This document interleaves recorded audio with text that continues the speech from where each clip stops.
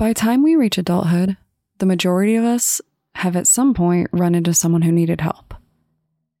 Accidents happen every day and all the time. And in real life, people get hurt. Car accidents, sports injuries, medical emergencies. But not every person in need has such a simple story. Some people haven't fallen, collapsed, or been in an accident. Sometimes they've been attacked by a murderer.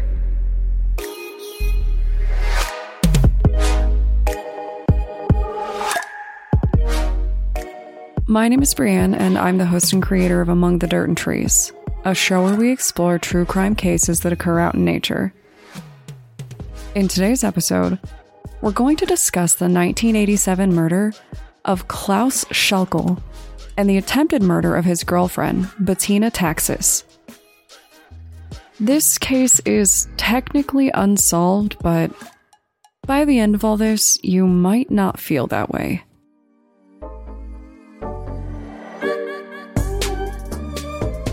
Klaus and Bettina were two German tourists in their early 20s who were traveling with their friend Thomas Schmid to Finland. During the most recent leg of their trip, they were sailing aboard the Viking Sally cruise ship, and the trip was moving along just fine. They were three young people exploring the world, meeting new people, and having a good time doing it.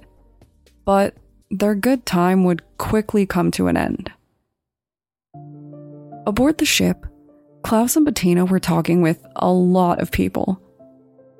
Being more introverted, Thomas was just kind of hanging out, and that fact might very well have saved his life.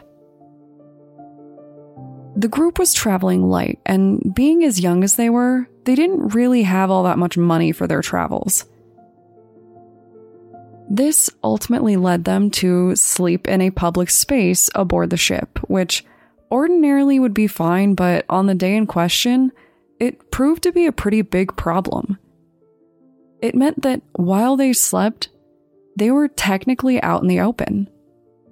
They were vulnerable. Thomas was already asleep, tucked away in his own quiet corner because he was done socializing for the evening. But it was well past midnight when Klaus and Bettina found themselves looking for a spot to sleep. Fortunately, they found one, and it's believed that they did go to sleep. A few hours later, a shocking discovery would be made. I don't know if you've ever been on a cruise ship, but it's pretty common for people to drink on them. And if you are not from Colorado or a high-altitude place like me, there is a very good chance that alcohol does what it's supposed to at sea level and actually gets you drunk. It isn't unusual to see drunk people on a cruise ship. And just before 4 a.m., a group of 3 Boy Scouts saw what they believed were 2 drunk passengers. Their decision was based on the fact that, from a distance, the 2 people could be seen struggling to get up. They seemed wobbly and weren't really able to stand. And if you drink or have drank, you've probably been there at least once in your life, even without a moving ship underneath you. Sometimes alcohol and gravity just don't mix. But as these Boy Scouts watched these 2 people struggle to stand, they realized something disturbing. Not only were they really struggling, but there was something all over the floor. And they realized the ground was covered in blood. These 2 weren't struggling to get up because they were drunk. They were struggling because of the severe head injuries that they sustained at the hands of an attacker. Hoping to fulfill their scout duties and provide aid, the boys moved closer to check on the injured couple. One of them even went up to them hoping to administer first aid, but The Boy Scouts don't really teach you how to patch someone up after they've been intentionally bludgeoned in the head with a large object. Panicked, the boys alerted the ship's medical staff. But the injuries were well beyond their expertise as well. Hoping to save Klaus and Bettina, the ship requested an emergency rescue from the Coast Guard. Bettina made it to the hospital, and in the end, she survived.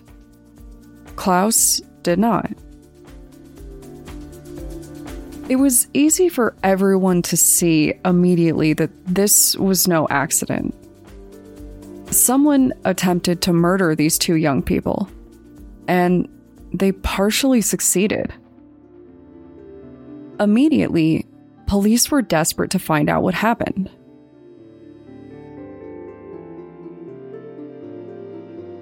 The police had absolutely no intention of waiting around for the killer or killers to present themselves. Immediately, they made plans to question everyone aboard the ship, which was more than 1,400 passengers alone. But it became clear really quickly that this wasn't possible. Hoping to limit how many people they talked to, they made a risky and I would say very questionable decision. The police decided that anyone traveling with children or the elderly could walk away without being questioned. Basically, they took all of the families and said they could go. So, that is certainly something.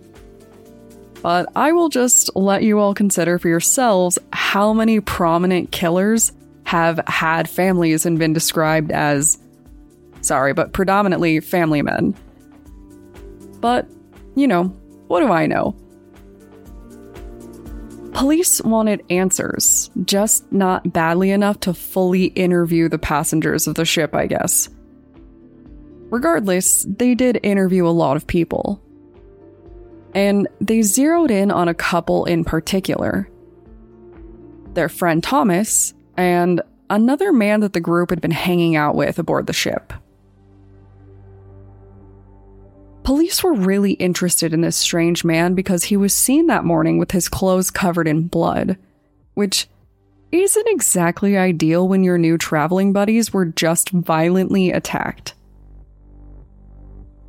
When asked, he told police that he had a nosebleed, and they did not believe this at all. They questioned him again and again until scientific evidence proved that it was likely his own blood on his clothes. Of course, this was 1987, and a lot of people aren't so sure about the integrity of that science. But police went through with their questioning and determined that though these two were the most obvious suspects, they probably didn't do it. And like we see with so many cases, this was essentially where the case ended for several decades. Everything just kind of faded away, and even Bettina seemed to disappear after the attack. More than 30 years later, police addressed the public once again. This time, they announced that they knew the killer, a man who was aboard the ship at the time. Worse, a man that received praise as a hero in the situation. Identified only as Herman H., one of the Boy Scouts from the ship was accused of being the killer, and police claimed that he actually confessed to it. I think we can all agree that this is certainly one hell of a plot twist, right? But before you get too caught up imagining the main character from Up murdering two young adults in their 20s, I do just want to say that he was actually 18 at the time of the crime. So, not in, elementary school or anything crazy. Police insisted that he be charged for the crime. But there was just one problem. Or two, or three. First, there was the fact that the attack was technically considered manslaughter. And that meant that the crime was outside of the statute of limitations, meaning he couldn't be charged with the crime. But they found a way around that by convincing the courts to charge him with murder instead due to the severity of the attack. A nice little loophole, right? The next problem was that during this confession, he didn't have his legal counsel. His lawyer wasn't there to advise him, and that was a problem and generally considered kind of shady. But the final problem took this one step farther. Not only was he lacking in legal counsel, but there was no one to confirm that he ever said it except for the interviewer. So, when he denied ever saying it, there was no real way to prove that he did. In the end, he was acquitted of all charges last year in 2021. And to this day, no one knows for certain whether or not he did it. But despite the fact that the charges were dropped, police still obviously believe that he is the killer. Shockingly enough, this wasn't even the first murder aboard this ship, and it shouldn't really come as a surprise that they changed the ship's name after all the bad publicity. 1 year before Klaus and Bettina were attacked, a businessman was murdered by a crazed bank-robbing criminal, so once again, think twice before you get on a cruise ship.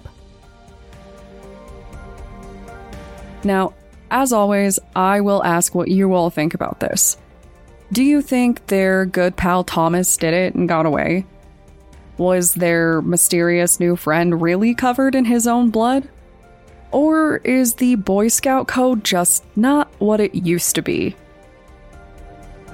The big problem with solving murders like this is that it really could be anyone. So, it's pretty hard to figure out who actually did it. But if you want to discuss your experience as a scout, the dangers of traveling, or the risks that come with sleeping in public spaces, feel free to contact me on Twitter or Instagram using the tag @DatPod. Thanks, guys.